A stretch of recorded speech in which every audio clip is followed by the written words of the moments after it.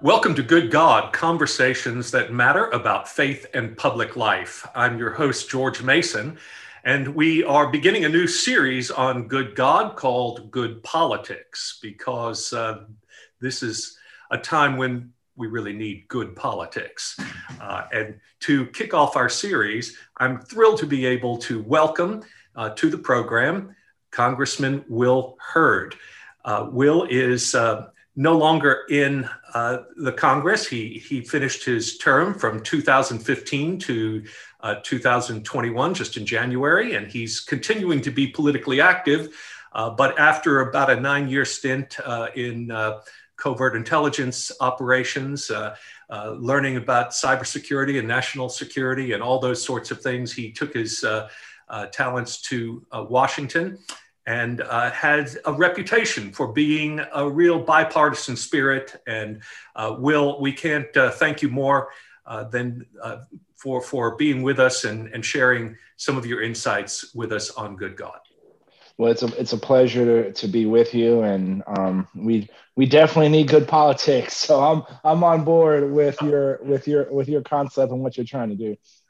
Terrific. So let's just begin with the whole concept of politics. Of course, is really how we live together, how we negotiate public space and private lives, and where those boundaries and all of that are. But a lot of politics, I think, boils down to, when we get involved in it, is a vision of what society ought to look like.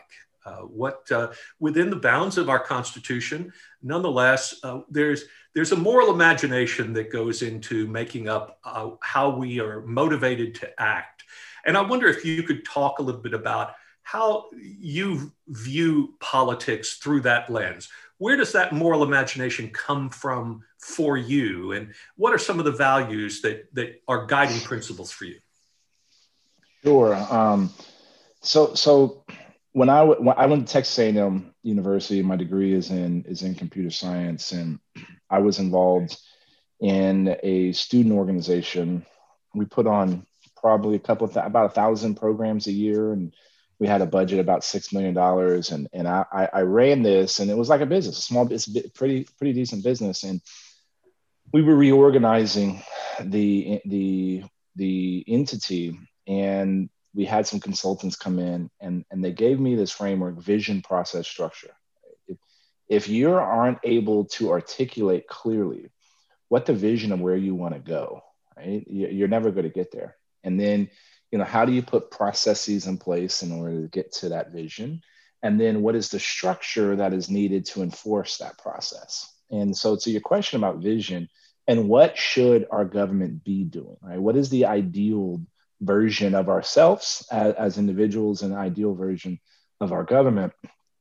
And I think it starts with go to the preamble of our Constitution, right? Establish justice. What does that mean? And to me, it's how do you help the greatest number of people possible? And so let's start there. And so I also look at the objective. What are you trying to do? Sometimes we get caught up in a particular solution versus talking about what are we trying to achieve. And healthcare is a good example. We always talk about whether it's the ACA or Obamacare or something else. No, the goal, the objective, what we should be trying to achieve is a healthcare system that increases access to and decreases cost of healthcare, right? And so sometimes we forget that. So that's kind of how I've always come across and tried to solve problems, is how do you maximize the benefit to the greatest number of people possible, and how do you help those that need help?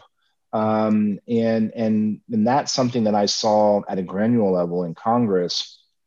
For me, the things I will remember about my time in Congress is not legislation and speeches on the floor. It's helping that one individual, that 76-year-old woman who lost her husband, who was a veteran. They were getting VA benefits, and VA messed something up, and she wasn't getting those benefits, and she was about to get evicted from her house, right? We solved that problem. So I'm babbling a little bit here, George, but to me, help the greatest number of people possible, and help those that need the most help. So let's just talk a little more about following up on that. So, the truth of the matter is that particular person that you helped in that way is something that, yes, you can do in government, and you can connect to the agencies and systems that will achieve that. There's a certain amount of sort of one by one help that churches and faith communities and nonprofits can also do. But when you get to some of these big, nasty, wicked challenges like healthcare and immigration and things of that nature, you're dealing now with big policy issues that can actually, instead of having to cherry pick this one and this one and this one, if you had systems that actually were working for people, that would be helpful. But this gets to the point of a lot of this conversation, I think, Will, and that is that it seems that sometimes ideologically, our partisanship has such divergent views of how to achieve these very pragmatic ends that you just described, that it's actually in the interest of the parties not to achieve a compromise and not to find a solution. And because to do so would run counter to the base, and you would lose power of reelection and of fundraising and all those sorts of things. How do we deal with that brokenness? Sure. So you ID'd a lot of issues, and to start with your first point, what I learned is when I was able to solve a problem for one person, I figured out how to solve it for thousands of people. Okay. And so that gave you the understanding of the minutia that was getting in the way, and then you pass legislation in order to do it so that other people don't deal with that. So that's one tactic. But let's take an issue like immigration. Specifically, let's say DACA, Right. Deferred Action on Childhood Arrival. These are young men and women that have only known the United States of America as their home. They were brought here illegally through no fault of their own. Right. This is an issue that when you poll voters, even Republican primary voters, a supermajority, over 70%, believe that the young men and women that are in this DACA category should have a permanent legislative fix to their predicament. So why can't we get anything done? Both sides would like to use this issue of immigration as a political bludgeon against the other. Right. And so that is because in the House of Representatives, last election, about 92% of the seats were decided in a primary. Mm-hmm. Primary voters are anywhere between 25 and 57,000 voters. General election voters are north of 175,000 to 375,000. So when you have most of the seats being decided in a primary, the most vocal are what would be considered the exits or the extremes. And that's in the Democratic Party and in the Republican Party. And so while I would say majority of Americans don't believe that fixing DACA is amnesty, and most Republicans don't think that. And I would say most Democrats don't believe in defunding the police or defunding ICE. These are the two narratives that come out that generate and reflect the individual parties. And then nuance is lost, because if somebody comes out with a nuanced position, a lot of the electorate is expecting a firm, deep, full-throated rebuke of the other extremist position. Right. So how do we get beyond this? We need folks at all levels of society, not just government. We need civil society. We need church folk. We need folks that may not watch cable news all the time to recognize why do these issues matter. Ultimately, immigration is about ensuring our economy is able to work and function to allow us to continue and to grow this quality of life that we have achieved. Mm-hmm. We are the pinnacle in the world. And so this solution is complicated.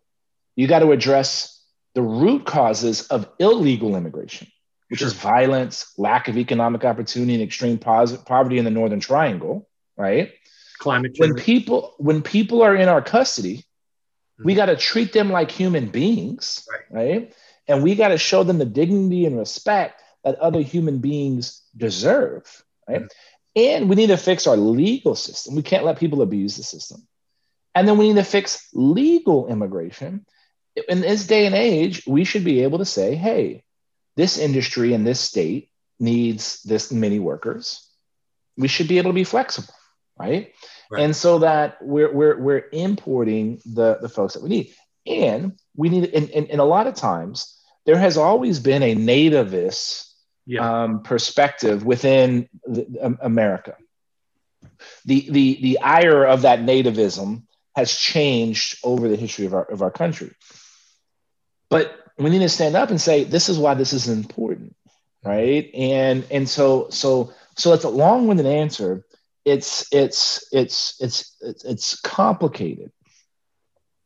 And you're not going to be able to put an answer to these intractable problems in 280 characters on Twitter, but it also requires responsible citizens demanding this kind of rewarding the behavior from people that they want to see continue.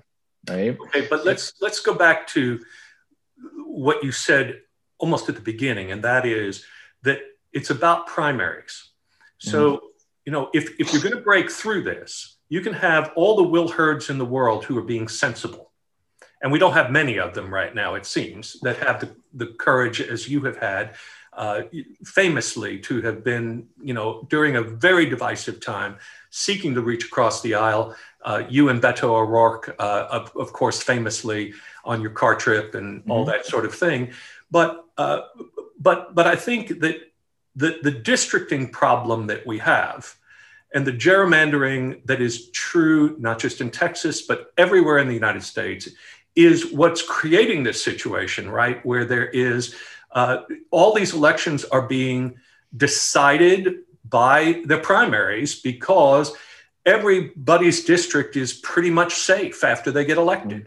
And so how do we begin, as a person of faith, and this is good God, so we have, we're bringing our spiritual values to this, for people to live in a certain area and not to feel that they are actually represented is an insult to their human dignity. It's one of the reasons why we have a country to begin with, right? And yet now we have a situation where we are not dealing with enemies without that we create a country for democracy to flourish, but now we have a problem of democracy within that we can't get real representation. Well, in my district in Dallas, which only barely touches on my neighborhood and goes all the way into East Texas, my congressman has absolutely no interest in bipartisanship, and it is there's no way I can even get his attention because he's elected by 92% every single time. So he only plays to his base. And this has been true for a long time. So I think we're coming up this October in Texas on probably a redistricting thing. What is the prospect of us breaking through this so that we can have a more robust democracy? The prospect is low for the kind of change that you're expecting, if I'm just being frank. And let me couch the problem even more specific. The problem is actually one party rule. Yeah. We have one party, Texas and California are the mirror images of each other, but you have one party ruling those states. When you go back in our history and look at all legislation or things that have been done of any consequence, it's been done in a bipartisan way. The only way we solve big problems is by doing it together. History has taught us that. Now, if I had a magic wand, what I would do, and you use the phrase gerrymander, you have to have a design principle to districts, right? Is it space? Is it people? Is it voters? To me, the designing principle of our districts should be competitiveness. and design as many districts as you possibly can to be close to 50-50. 50% Democrat, 50% Republican. Now, I can get even more specific where you don't want a district to be more than plus or minus 6 of one party. That makes the competition in November, right? Where the race is. So I got rewarded in my old district, the 23rd, because if every Republican voted for me in the general election, I would still lose. I had to have independents. I had to have Democrats. Right. So the motivation with it for a district like mine and for competitive districts is to actually be bipartisan, which means solving real problems. This is what most people want. Now, we're not going to see the state legislatures, all 50 state legislatures, come to this, be divinely inspired and do the thing that we all would wish they would do. But here's the reality. Primaries, we can get more people to vote in primaries. That's right. So I use Congresswoman Ocasio-Cortez as an example up in New York. She's probably one of the most famous Democrats in the country. Right. She won her first election in the primary. There were only 25,000 people voted in that primary. She got 15,000 votes. She only won by 5,000 votes. When I was student body president at Texas A&M, I think I got 11,000 votes. Right? And so those are the numbers. And when you look at people that vote in general elections, that don't vote in some of these primaries, that delta is pretty significant. So the question is, those people that vote in general election but don't vote in primaries, why do they not vote? And understanding that and appealing to that, and that's where advocacy of people that are frustrated, the advocacy begin. And guess what? This is going to happen in Texas in March. We're a year away from the real election, which is the primary election. Now, this date may get pushed back because of the fact that the census results have been delayed a few months, but historically our primaries in March. So while I don't think the tectonic change that's required by the state legislatures is going to happen, individuals that are frustrated with the process can do something. Now, it's hard. The most likely indicator of future behavior is past behavior. And so if you don't vote in primaries, guess what? You're unlikely to vote in a primary in the future. But I believe that I was at and I'll end this answer with this story, George. I was at a South by Southwest a few years ago conference, talking about, I was with a bunch of YouTube stars. At the time, I only had like 100 followers on my YouTube account, if that. The rest of them, the other 4 I was on the stage with, had over 1 billion. Oh my gosh! And one of them was the digital director for The Rock, Dwayne Johnson. Right. And this was at a time when the movie Moana was coming out, the cartoon. And she said, if Moana fails at the box office, are we going to blame moviegoers for not going to the movie? Or are we going to say the movie was a crummy movie? Now, I've seen Moana. I think it's actually a quite delightful movie. It had good success at the movies. She said, in politics, the only industry where we blame the person making the purchasing decision and saying you didn't go out and make a purchase. Now, I would suggest that a product has not been provided that those people want.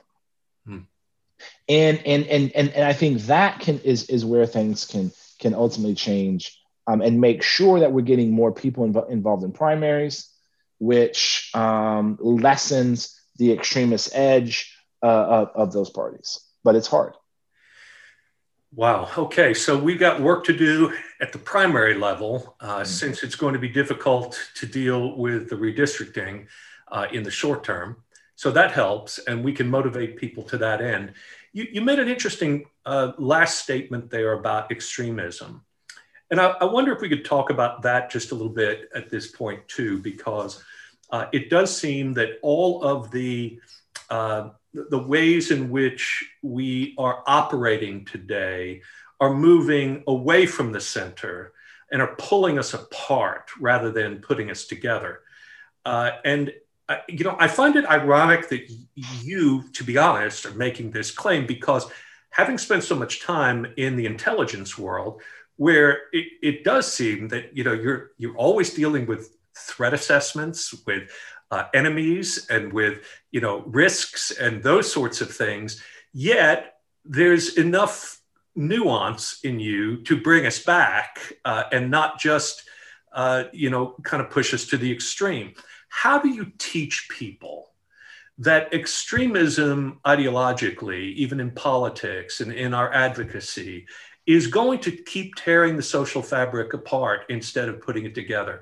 How do you help convince people that there is a place here of the common good that we can be searching for, that's worth compromising for and worth aiming toward? So, look, if I knew the winning formula, I would be a very successful person. So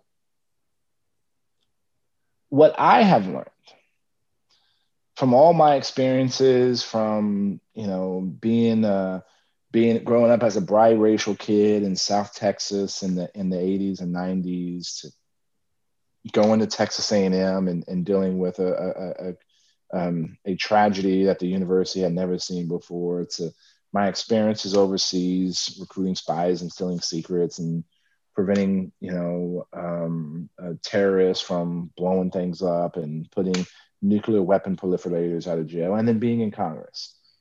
Way more unites us than divides us. I've seen it. I've lived it.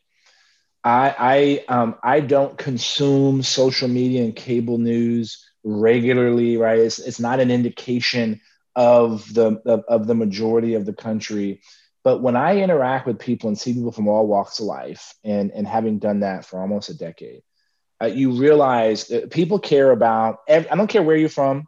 I don't care what your background is. I don't care what you do. I don't care what your socioeconomic status is. I don't care where your family's from. You want to put food on your table, a roof over your family's head, and make sure that you people that you love are healthy and happy, right? Mm-hmm. And if we talk about those things, that's how we can start uniting people. Now, how do you teach people that we're being pulled apart at the seams? Now, I would put, there's an even bigger problem at play here. Not only are we are preventing, our politics are getting in the way from us addressing some of the generational defining challenges our country is faced with. Prior to the pandemic, 40% of Americans couldn't handle an emergency expense of over $400. Right.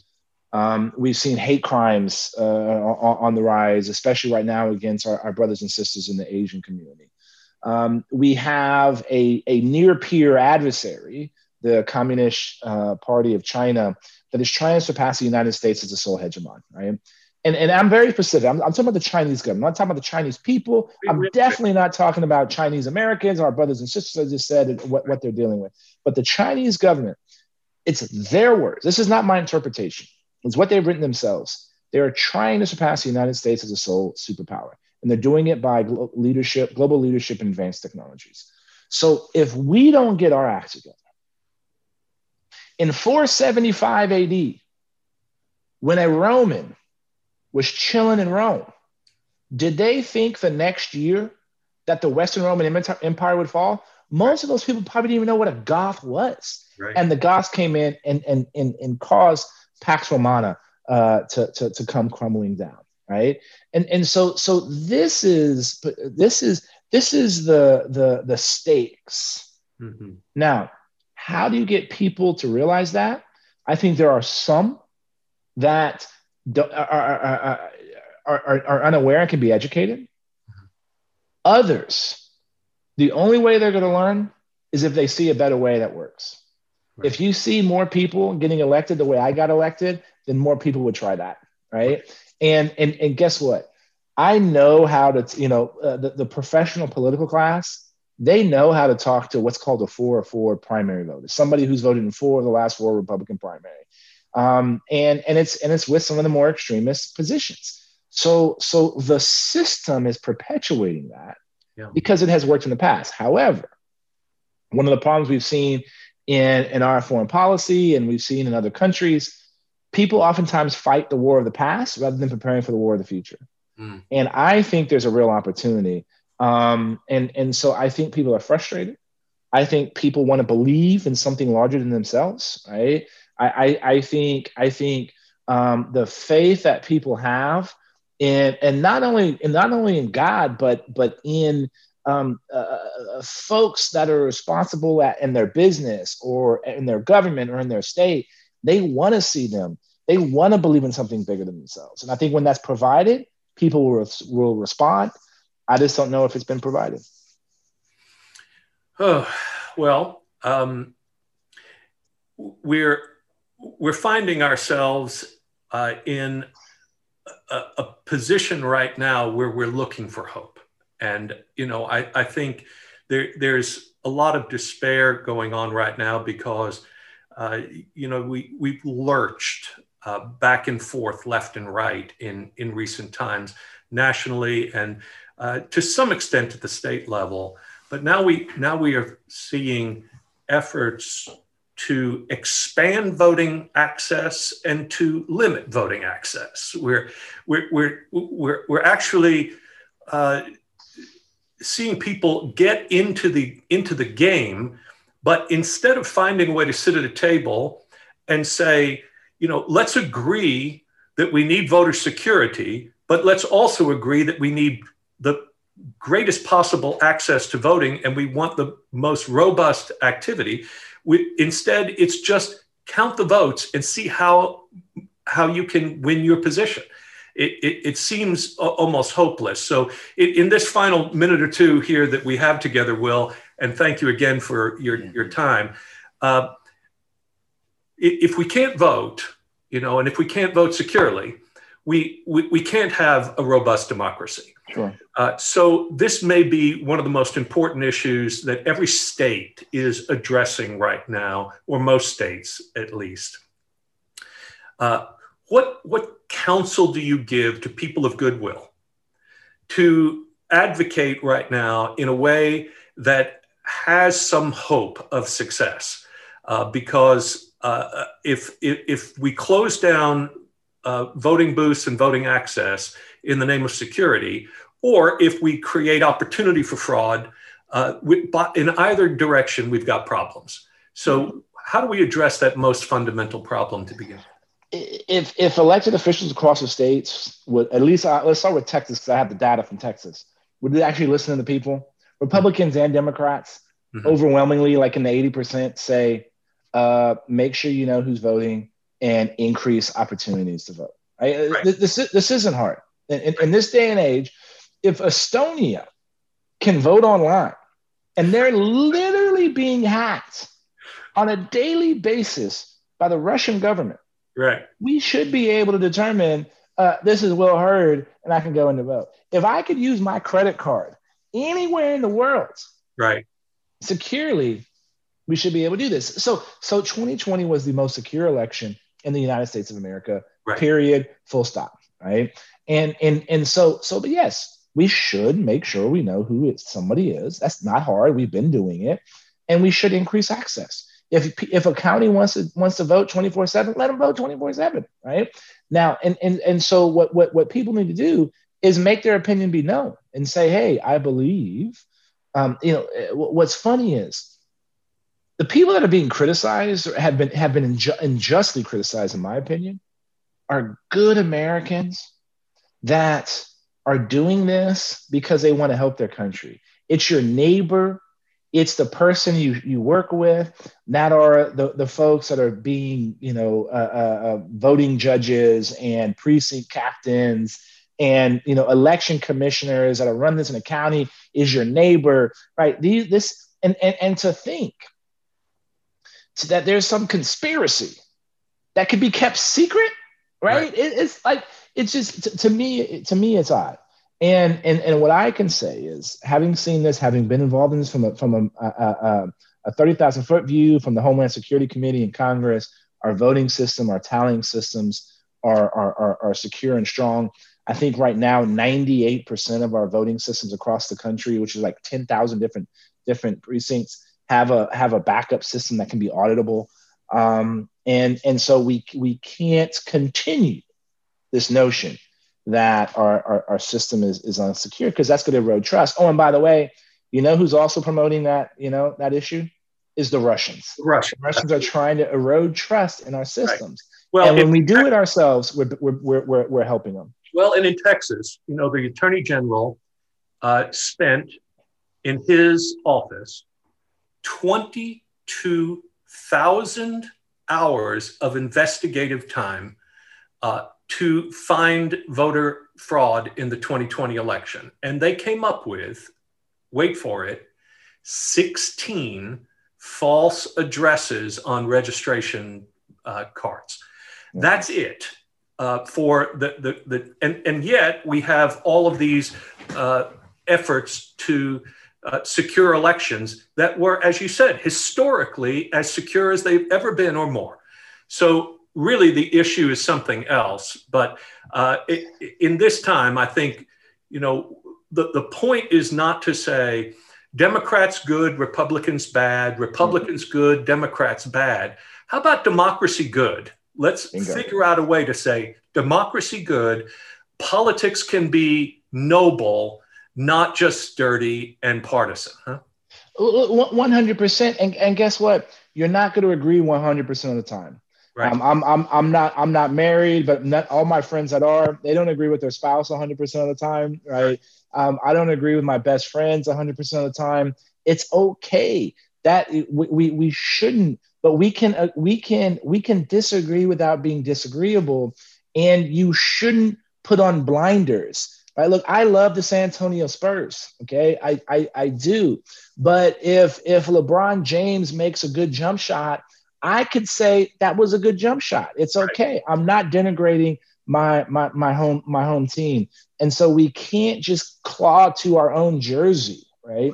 And assume that the other side is terrible in trying to run this country into the ground, because they're not, right? They're not, and so but we as individuals and the folks listening to this and the people in your congregation, we have to model the behavior we want to see. Good. And so so guess what? Do you like that stuff on social media from somebody who's doing something really nice, right? Or doing something that you like? Or are you just criticizing the other side, right? Model the behavior we want to see. And if we do that, we can start changing this. We can start changing the situation that we're in. Will Hurd, more of you. We'd like to hear more of Will Hurd. So thank you so much for your time. We're grateful for your service. And we're all looking curiously to see what's next for Will Hurd. Well, I appreciate you, George. And y'all just have them follow me on Will Hurd. That's my handle on all my social media. Very good. We sure will. Hey, brother. Thanks for being a good God and good politics. Thank you. God bless you. Bye-bye. Okay. Good God is created by Dr. George Mason, produced and directed by Jim White. Social media coordination by Cameron Vickery. Good God, Conversations with George Mason is the podcast devoted to bringing you ideas about God and faith and the common good. All material copyright 2021 by Faith Commons.